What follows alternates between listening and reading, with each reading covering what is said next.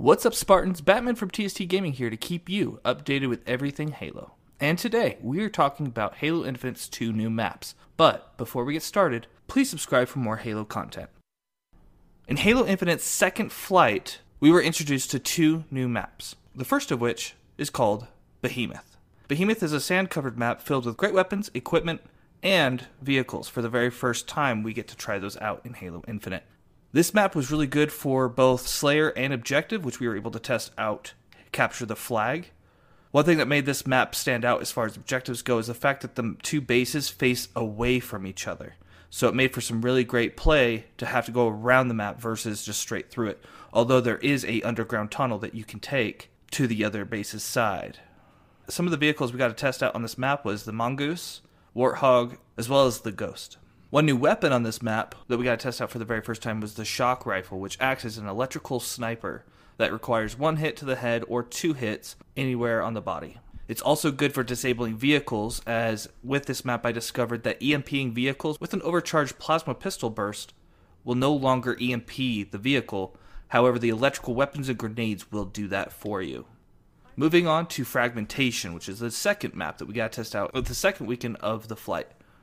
Fragmentation seems to be a spiritual successor to Valhalla, with the canyon with 2 bases, with some big changes. So far this map has been big team only, with 3 game modes: Slayer, Capture the Flag, as well as Total Control, which is a brand new mode to the franchise.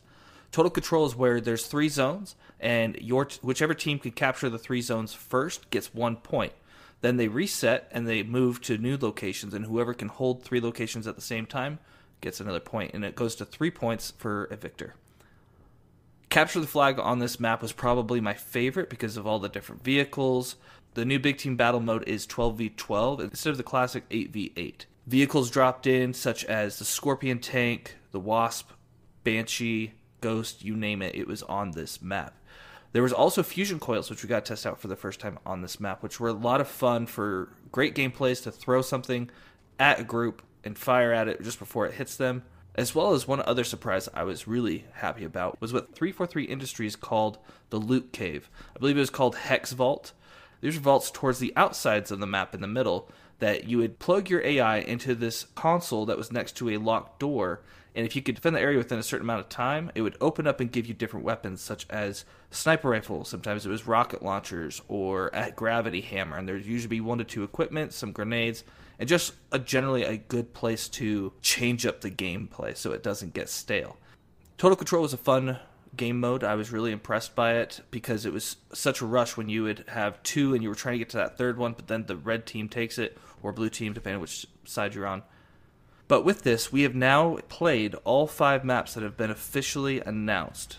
So the question is, how many maps will we see before December 8th, and how many of them will we have to wait to play until launch? Let us know in the comments down below which map was your favorite to play.